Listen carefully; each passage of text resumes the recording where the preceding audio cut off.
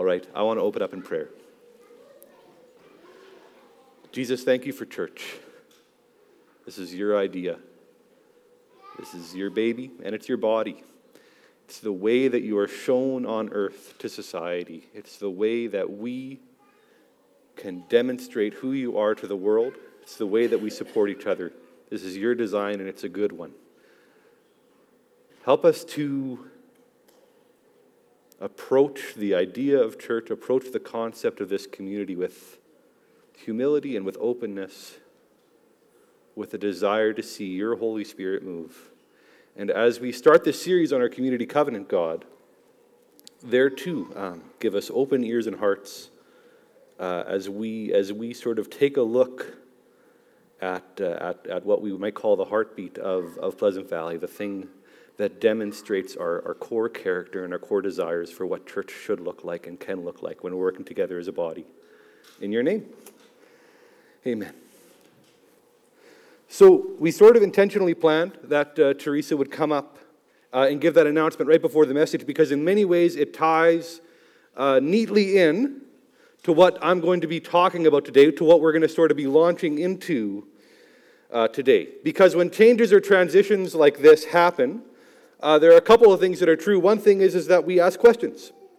And they're questions that we always should be asking. They're things that should always be in our heads. But during times of transition, they become a little bit more sort of front of brain. We think about these things a little bit more intentionally. So questions about priority and about structure and about where God is calling to us to as a community and all of these things.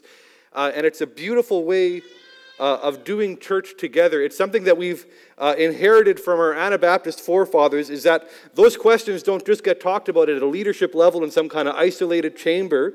Those are questions that we all talk about together. The Anabaptist movement, one of their strongest movements, one of their biggest sort of core philosophies was what you might call the rejection of the high priest. The rejection that there is some person that is above or that has an authority or a decision-making power that supersedes everyone else. I shouldn't say that the Anabaptist Church rejected the high priest. What they did is they looked at scriptures like the ones you find in Hebrews and go, we see that Jesus is the high priest. Jesus is our high priest. And that actually puts everyone here in the church, including leadership, including paid staff, including pastors, we're on the same playing field. We make these decisions in community. And so as this transition takes place, and as these questions are asked, and as this journey moves forward, this is something that we all walk together. This is not just a Mike, Darren, Jesse thing. This is an us thing. And so as we do this, it's exciting to me that we get to take these 4 weeks to walk through sort of our core identity document.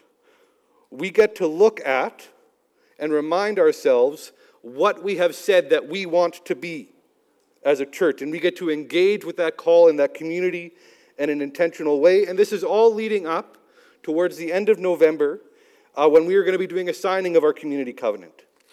So today isn't going to be a day where I pick a specific chunk of scripture from the Bible and sort of exposit it for you and walk through it that way.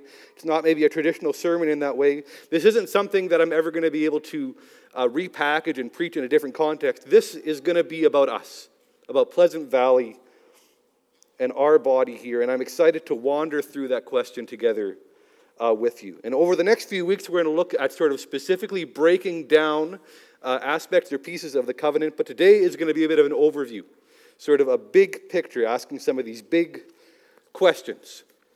And so to start that process off, I want to ask you guys a big question. I'll ask the ushers to grab mics and kind of be ready maybe to hand them around if all of a sudden people have their hands up. You hopefully got the heads up via email that this question was coming. I hope that some of you had a chance to think about this just a little bit, and I'm very interested in your answers. I'll set the question up a little bit, but the question is, why church? Why are you here? You could have been a lot of other places this morning. You could have been out for brunch somewhere. You could have been sleeping in. You could have been getting important stuff knocked off of your to-do list, but you showed up. You're here, you're sitting in the pews, you're stuck with me for the next 25 minutes. I didn't bar the doors. I'm not offering you money or snacks. You're here. You drove 2.5 miles of gravel. You got your car dirty. Might have been a tough morning. Maybe some of you had to drag a grumpy 2-year-old kicking and screaming here. Maybe you've got that cold that's going around. Maybe you're tired or overwhelmed or frazzled or imperfect or wrestling with sin or with doubt or anxiety. Maybe you don't even really want to be here, but you are here. And thank you for coming. It is good to see you here. Maybe some of you bounced out of bed pumped that it was Sunday morning. Maybe there was a bird singing outside of your window. Maybe you missed all the potholes. Maybe everything's gone perfectly smoothly for you, and you're here too, and that's awesome. There's going to be a whole spectrum of journeys out there. We heard some of them during sharing time. The things that people are walking into this building with. But what we have in common today is we all got up and decided to be here. Why? Why church? Love to hear some of your thoughts on that.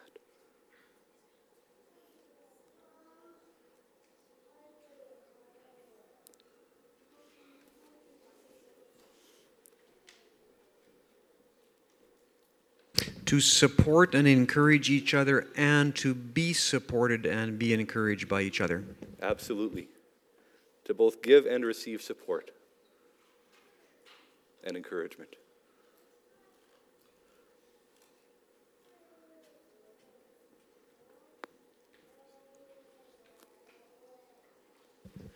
The Bible says the first commandment is love the Lord your God with all your heart and all your mind. And if we do that, we're going to obey his commandments. It says in the Bible, do not forget the assembly of the saints, more so in the latter years. Absolutely. It's something we're called to do. That's a very good answer to the question.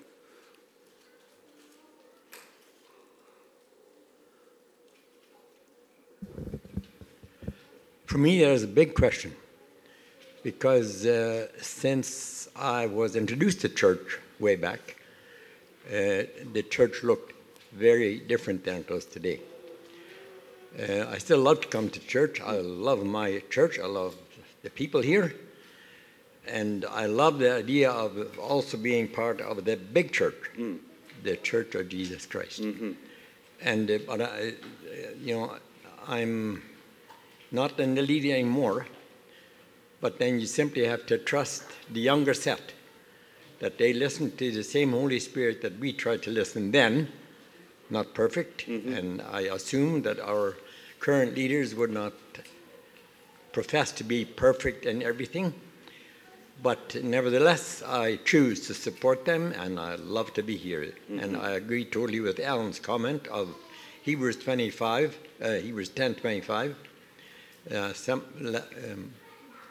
that we should not forget the assembling of ourselves together as the manner of some is.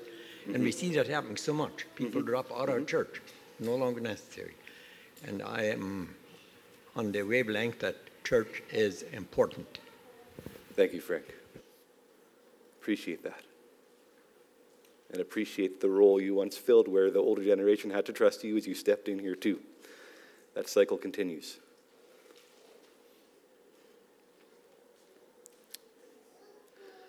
I'm going to move ahead unless a hand flashes up in this moment.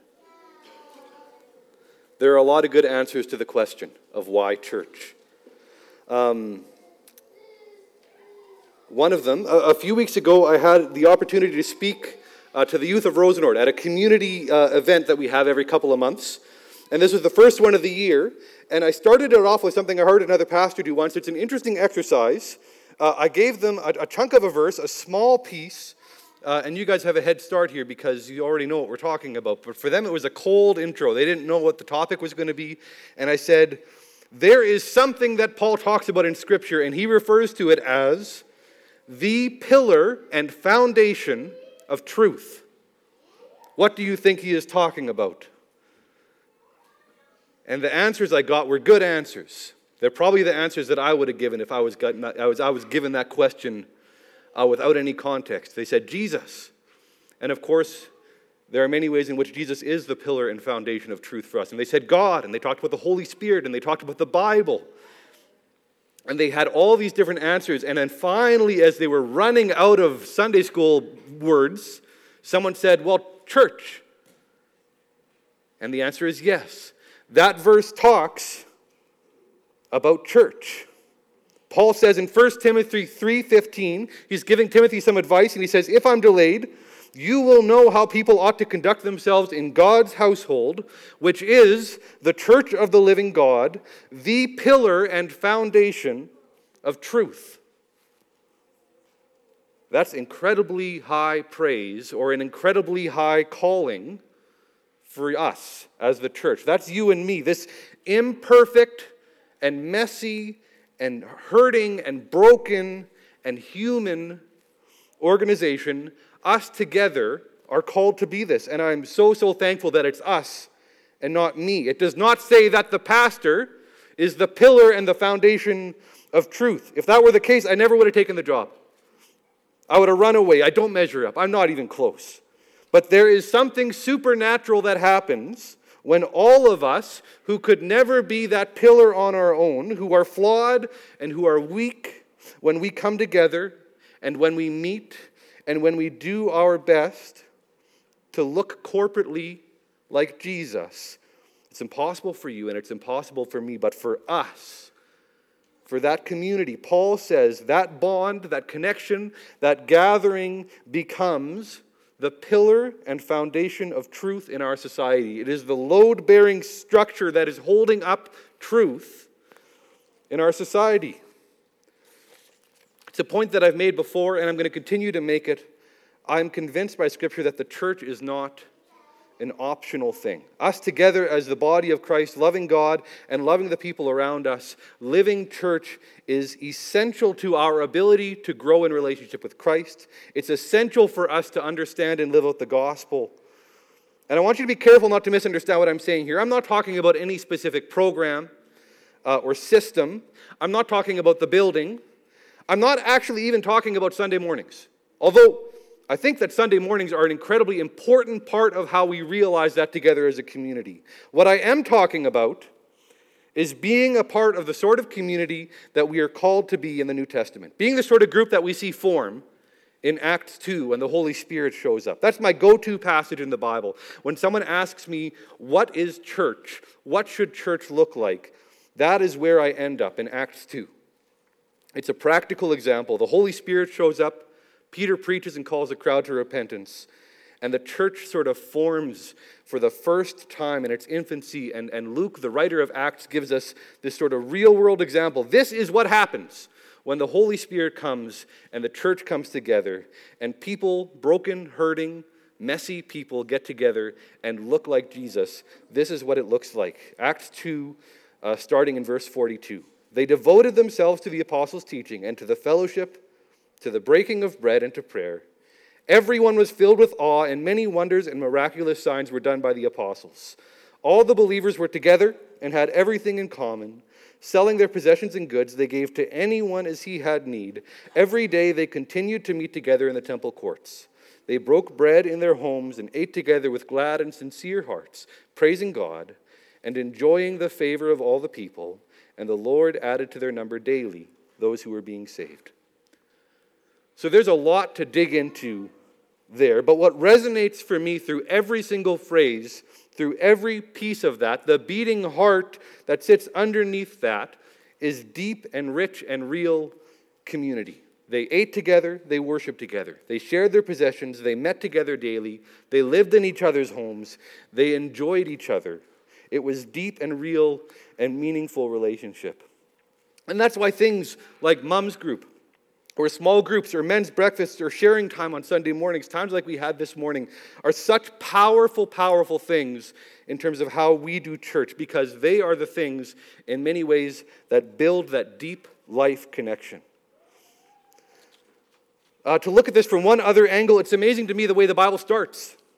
Before the fall, in the garden, when everything is perfect, when God, who is everything, who is all, and is in all, who is the creator and the perfecter and the sustainer, who is the identity of love, he creates Adam. And the two of them, Adam and God, were together, and everything was very good.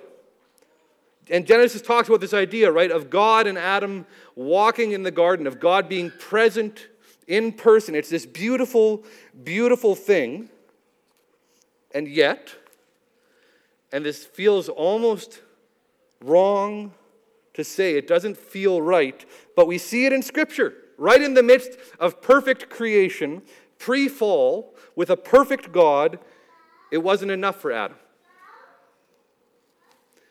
And God understood that. In verse 18, God says, "It is not good for man to be alone. I will make a helper suitable for him." And so Eve, the second human, was created. And from then on out, we live as humans in community, in relationship with each other. We are built, we are wired in the perfect way that God made us to need more than God. We need each other. And I cannot stress it enough, that's part of the way that we are meant to be. That's not a result of living in a broken world. That's not a result of not seeing God fully, or of sin or decay or frailty. People operating perfectly as they were always meant to operate, seeing God face to face, receiving all that He has to give, would also have a need in their core to connect with other people, to work together, to share each other's burdens, to celebrate and to grieve with one another. And if you look at the way that the church is talked about in the New Testament, the analogies that are used, it becomes clear how important relationship is, how important connection is.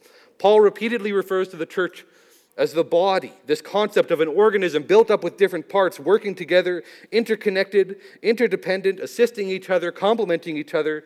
In Romans 12, verses 4-5, it says, "For as in one body we have many members, and the members do not all have the same function, so we, though many, are one body in Christ, and individually members of one another."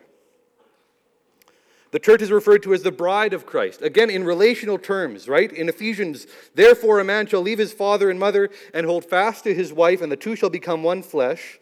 This mystery is profound, and I am saying that it refers to Christ and the church." It's a relational, intimate, interconnected metaphor again. The church is described as a family. Ephesians 2:19, "So then you are no longer strangers and aliens, but you are fellow citizens with the saints and members of the household of God." The connection is deeper than convenience or friendship or just showing up. We're together as a family. Jesus said in Matthew of his disciples, "Here are my mother and my brothers, for whoever does the will of my Father in heaven is my brother and my sister and my mother." It's a deep covenantal connection. Marriage, family, being a part of the same body, these things can't easily be severed or broken apart. They are strong, strong connections. And there are also some building analogies that are used for the church. This idea of being the house of God, which carries the idea of being His family, but also brings in a structural sense, right? We're supporting each other. It's a load-bearing relationship. We're protecting each other from the elements. We're creating a place that feels safe, that feels like home. And finally, the church is referred to as a temple, the place where God dwells. In Ephesians 2, it reads, "The household of God is built on the foundation of the apostles and prophets, Christ Jesus Himself being the cornerstone, in whom the whole structure being joined together grows into a holy temple in the Lord. In Him you are also being built together into a dwelling place for God by the Spirit." Are you getting tired of me repeating it yet? This is the drum that I am most passionate about beating. It's why I get excited for the opportunity to walk through this covenant with you. Community is essential. And church is God's tool for accomplishing community. So this community covenant, for those who might be unfamiliar, is the document that we as a church have created, that describes what it looks like to be a member of this body, both in terms of how the church supports and encourages and serves you, and then also how you become a part of that network of serving and supporting and encouraging and growing. And we do a signing of this document every couple of years. We print out a new copy of it on a new frame. You'll see the current one hanging as you leave the sanctuary here. And then what we do is we sign our names to it as a visual reminder, a symbol of our standing with, our association with, our connection with the body here at Pleasant Valley. And like I said at the beginning of the message, this is something that we're heading towards. We're planning to do this later in November. So we wanted to take a few weeks and refresh ourselves on what the document says. When I was preparing for this message, I sat down with Darren for a few minutes to chat about the history of the covenant, because when I came in, it was here. So as far as I was concerned, it could have always been here. But I knew there must have been a genesis. There must have been a moment when this came into being. So I was curious about that. I talked a bit with Darren. And he figured that from the idea of switching to this form of membership through to the first signing was about a 6-year process. That right at the turn of the millennium, sounds a long time ago, hey? About 2000, the leadership and the church, and maybe especially Darren and Ernie, began to process this concept of membership, the drawbacks of the traditional model, which was typically an outdated list, right? People will move away or stop attending, but their names don't really get removed, and people would attend and get involved and be invested and be a core part of what was going on, but they didn't do the official membership transfer, and so it wasn't really reflecting what was going on inside the church. And so the first push, the first kind of idea behind this was that it was something that would reflect reality, that would be able to accurately show who we are now in this time. And it was an effort to kind of build out these two mirrored pieces, what the church does for you as a member, and then what you as a member do for the church. It was an effort to scripturally and practically paint a picture of what engaged and relational investment in the body looks like, what commitment to something bigger than yourself looks like. And so with much prayer and discussion and research, the community covenant was created. And the first signing he thought was in 2006. I don't know, does that sound right to people? Again, this is before my time. But about 2006 was the first signing of this frame, and we've had 4 or 5 since then, re-signings of this document. So maybe just to step back a little bit, there are actually 3 documents. I'll characterize it like this. There are 3 documents on our church website that together paint a pretty complete picture, as well as 3 documents can, of who we are as a church. And I'm wondering, this is becoming a very interactive sermon, but I'm wondering, what do you think those documents are? One, I'll give you one. One's the community covenant. That's one of those documents. There are 2 others. Oh, they're there. Okay, so who knows? What are the other 2 documents? I told Joey that the PowerPoint was real easy and there was no way for him to spoil a punchline for me. Okay, Statement of Faith, Community Covenant, Policy Handbook. Those 3 documents together sort of form, at some level, in a sort of a shallow sense, they're just pieces of paper, but they form a sense of the identity of who we are as Pleasant Valley. So the first is the Statement of Faith, right at the top there. And this is it's a theological document. That's to say that it speaks about our understanding of ourselves and creation and order and purpose within our context of our understanding of God. It looks at Scripture. It looks at our theological history. It looks at the foundations of our faith, and it's an attempt to boil down what we believe into its simplest, most straightforward possible format, to get rid of the fluff, to get rid of opinion, to get rid of cultural things that might change from generation to generation. There's nothing in there about hymns or praise and worship music. It's about getting down to the very, very core of what we believe about God and the world and our place in it. And the document comes from the Evangelical Mennonite Conference, the EMC, which we are a part of. And they've done a very good job of trying to distill this thing down. I've had the opportunity to be kind of on the fringe of some of those conversations as they've reworked and reprocessed this document to go, what do we really believe? And there are hours and hours of thought and prayer and faithful reading of Scripture kind of going into forming this thing. And it's the most concise possible summary of what we believe. And that's not to say, by the way, if you were to go to our website and you read that document and you got questions about what is there, you're not kicked out.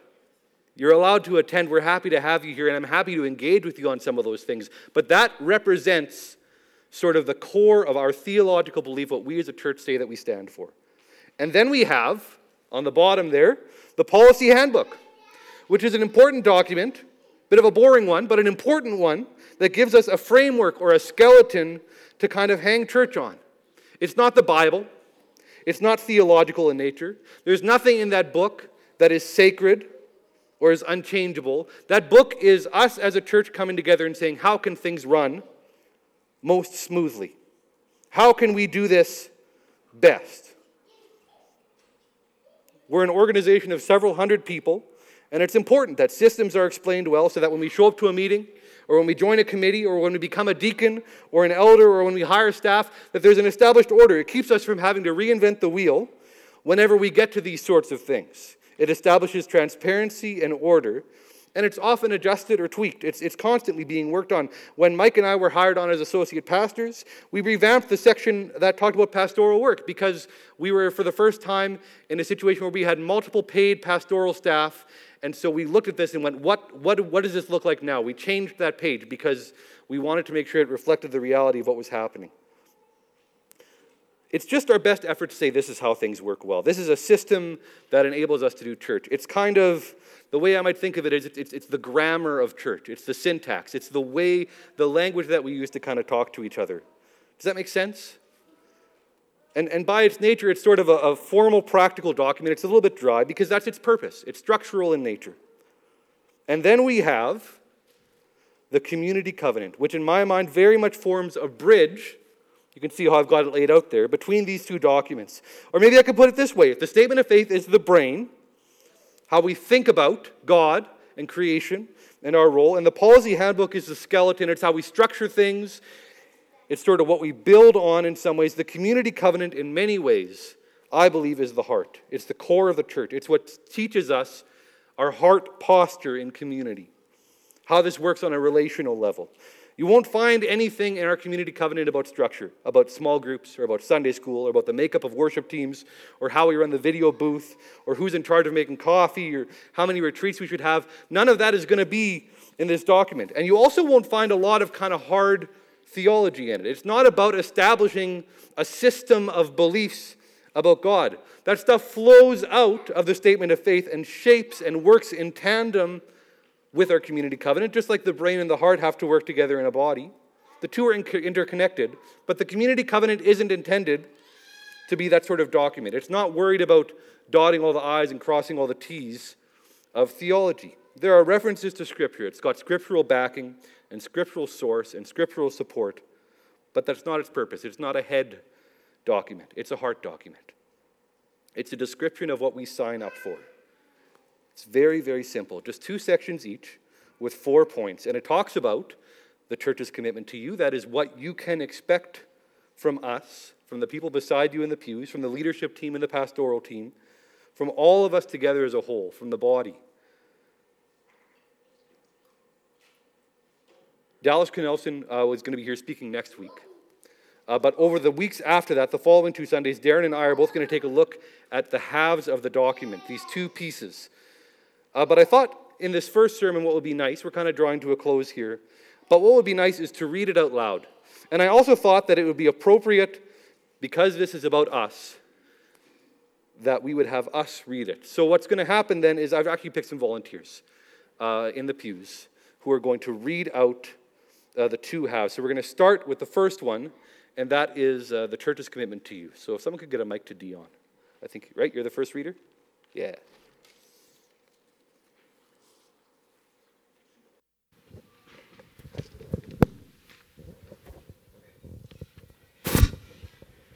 Recognizing the awesome responsibility of being church, the group of people who corporately make up the body of Christ, we, the PV church family, covenant to give you opportunity to fellowship, where you can belong, where you will be cared for, where you will be held accountable, with whom you can meet for worship. Opportunity to learn through preaching and teaching, and for guidance in daily living. Opportunity to serve in the area of your giftedness, inside and outside the church. Opportunity to receive spiritual care and nurture through instruction and baptism, through participation in communion, through visitation and prayer in times of special needs, and in preparation for and during significant life events. So that, in its most condensed form, is what you can expect to receive from the church. Opportunity.